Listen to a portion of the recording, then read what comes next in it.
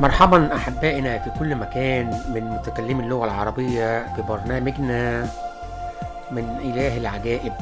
نرحب بكم في هذا البرنامج التعليمي، ولا يزال عنوان خدمتنا اليوم أن أبارك الرب في كل حين، وهذا هو الجزء الرابع والأخير خلاصة حلقات أن أبارك الرب في كل حين.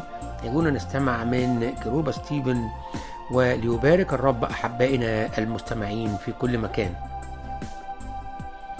تحدثنا في الحلقة الماضية عن استمرار عبادة أيوب للرب على الرغم من أن إبليس قد تحدى الرب قائلا أن أيوب يكن له الولاء لأنه يعطيه فقط وبسخاء.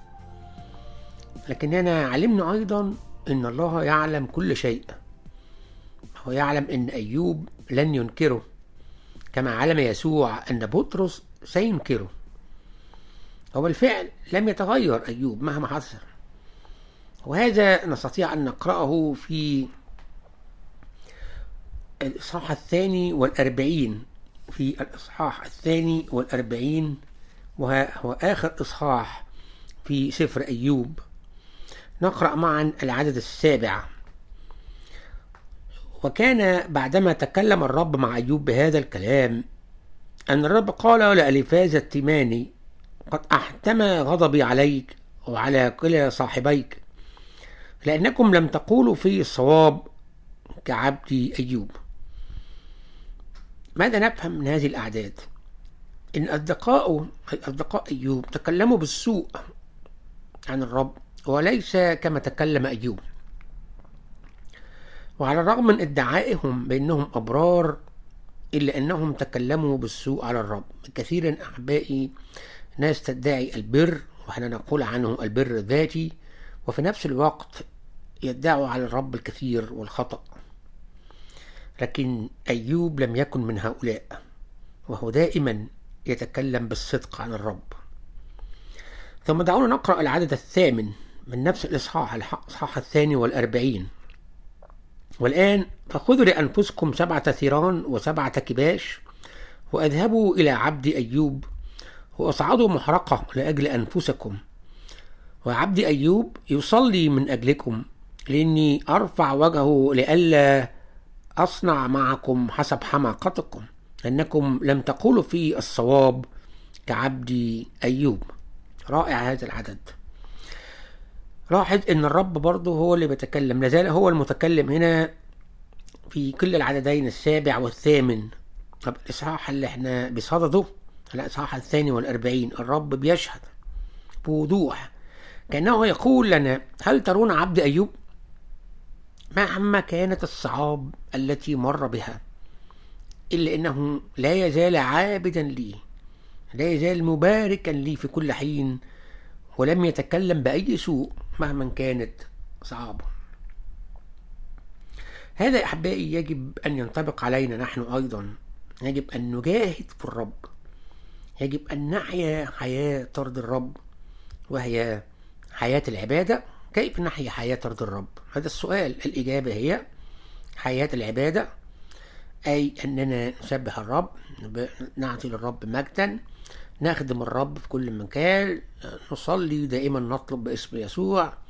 هذه هي من ضمنها دراسة الكتاب، نشهد للرب. هذه تعتبر العبادة مهما كانت ظروفنا، ونبارك الرب في كل حين. يبقى حياة العبادة، حياة المباركة، حياة التسبيح دائما في فمنا، لأن بيت الشاهد حسب كاتب المزمور هي تسبيحه دائما في فمه. فعندما يكون هذا أسلوب حياتنا فلن يحركنا شيء مهما كانت الظروف، مهما كانت الآلام، لأننا قد اخترنا بإرادتنا وبقوة الله أن نعبد الرب. ده اختيارنا، اخترنا أن نبارك الرب. وما نتعلمه من قصة أيوب وداود اليوم هو أن الله أمين، لأنه ليس من نوع الآلهة التي تفرح وتستلذ بتعذيب الناس. هذه أمانة الله لنا، ويجب من هنا من داخلنا أن نبارك ونسبح الرب في كل حين.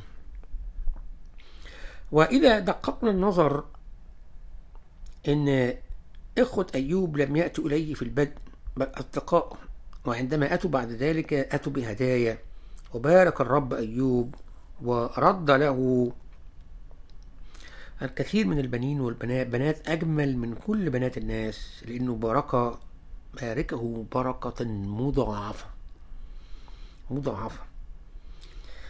هذا عن جانب. من جانب آخر سنقرأ الآن من سفر التثنية، ونعرف في أمور يجب أن نضعها في أذهاننا وفي قلوبنا بيرشدنا الرب إليها من هذا السفر الكبير، سفر التثنية، وهو آخر أسفار موسى الخمسة. لأن البعض قد يقول أو يعلن ويزعم أنه من الصعب أن نبارك الرب في وقت الصعاب، لكن عندما يأتي وقت الرخاء والفرح طبعا نستطيع أن أبارك الرب بدون شك. هذا أحبائي غير صحيح، أولا خطأ، ثانيا غير صحيح. في كثير من الأحيان ننسى وقت فرحنا أن نشكر ونبارك ونسبح الرب، ننسى. الرب يعلم كل شيء عننا، الرب هو اللي خلقنا، هو اللي صنعنا، يعرف كل خلايا ويعرف كل عظمة في عظامنا، فيعرف كيف يتعامل معنا، يعرف كيف نحن نفكر قبل حتى أن نعلن بالقول. فهو يعلم أننا بمعظم أحوال الفرح، ولما تستقيم أحوالنا وتعود البسمة وتعود اللي احنا كنا سألنا من أجله، نستطيع هنا ننسى حتى أن نبارك ونعبد الرب بصورة صحيحة. الرب يعرف طبيعة الإنسان، الرب يعلم طبيعة الإنسان. دعونا نقرأ سفر التثنية، آخر سفر من أسفار موسى الخمسة، الإصحاح السادس، ونقرأ مع بعض من العدد الثالث إلى العدد 12. تثنية 6 من العدد الثالث إلى العدد 12. فأسمع يا إسرائيل وأحترز لتعمل، لكي يكون لك خير وتكثر جدا، كما كلمك الرب إله أبائك في أرض تفيض لبنا وعسلا. اسمع يا إسرائيل. دائما ننتبه أحبائنا إن العمل سمع الأول، يجب أن ننتبه إلى كلام الرب. اسمع يا إسرائيل، الرب إلهنا رب واحد، فتحب الرب إلهك من كل قلبك ومن كل نفسك ومن كل قوتك. ولتكن هذه الكلمات التي أنا أوصيك بها اليوم على قلبك، وقصها على أولادك، وتكلم بها حين تجلس في بيتك، وحين تمشي في الطريق، وحين تنام، وحين تقوم، واربطها علامة على يدك، ولتكن عصائب بين عينيك، واكتبها على قوائم أبواب بيتك وعلى أبوابك. ومتى أتى بك الرب إلهك إلى الأرض التي حلف لآبائك إبراهيم وإسحاق ويعقوب أن يعطيك، إلى مدن عظيمة جيدة لم تبنها، وبيوت مملوءة كل خير لم تملأها، وأبار محفورة لم تحفرها، وكروم وزيتون لم تغرزها، وأكلت وشبعت، فاحترز لئلا تنسى الرب الذي أخرجك من أرض مصر من بيت العبودية. إذن الشيء الذي تعلمناه من هذه الشواهد، ماذا نخلص من أعداد سفر التثنية؟ إن الرب يعلن إن علينا دائما أن نتذكر ما فعلوا من أجلنا، كيف أخرج شعب إسرائيل من عبودية المصريين، ويجب أن يتذكروا إنه إله كل العجائب، يتذكروا كل العجائب التي صنعها الرب، ويجب أن نتذكر علينا أن نحب الرب، علينا أن نحب الرب. ليه؟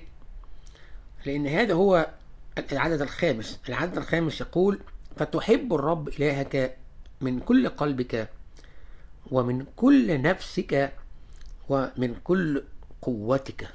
علينا أن نتذكر أن نحب الرب، أن نحبه من القلب ومن الروح. إذا فعلنا هذا كما فعل داود في كل حين سنجد أنفسنا نبارك الرب في كل حين. ومثال بسيط على هذا، مثلا نأخذ مثالا عمليا في حياتنا اليومية هو الزواج. فعندما يكون حبا حقيقي بين الزوجين، فمهما حدث في الحياة من نوعية الصعاب أو ألام أو مرض لن يهز هذه العلاقة بينهما، وكل منهما يكرس حياته للآخر. تكرس حياتك من أجل زوجتك وهي تكرس حياتها من أجل زوجها. نفس الشيء مع الرب. إذا أحببنا الرب فسنباركه دائما. وهذا يجب أن نعرف الحقيقة كيف نحب الرب، لأن المعرفة الحقيقية تكون متبادلة. الرب يعلم عننا ونحن نعلم عن الرب.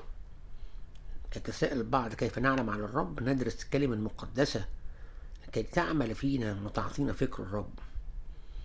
يبقى تكون معرفة حقيقية متبادلة، وهذا أحبائي ناتج عن علاقة واقعية عملية بيننا وبين الرب وليس مجرد كلام. وعندما يحدث هذا فحتى لو عبرنا بوادي الموت فلن نخاف شرا لأنه معنا، حسب كلام داود في مزمور 23. حتى لو عبرنا بوادي الموت فلن نخاف شرا لأنه معنا. العلاقة مستمرة، علاقة حب أزلية. هذا أحبائي كان إيمان أيوب عندما قال أعلم أن وليي حي. أعلم أن الولي هنا الفادي، يعني الرب. أعلم أن الرب الذي هو فداه حي دائما معه. فأيوب أيها المستمعون كان على يقين بأن الرب هناك من أجله، لأنه وثق به. لقد وثق أيوب بالرب ثقة مطلقة، فمهما تحركت الظروف ومهما كانت مع أو ضد أيوب فأيوب كان يعلم أن الرب معه. ونجد أيضا صاحب المزامير في مزمور 103 في العدد الثاني: باركي يا نفس الرب ولا تنسي كل حسناته. لماذا قال لا تنسي كل حسناته؟ لأن معنى ذلك أن في احتمال كبير أن احنا ننسى كل هذه الحسنات.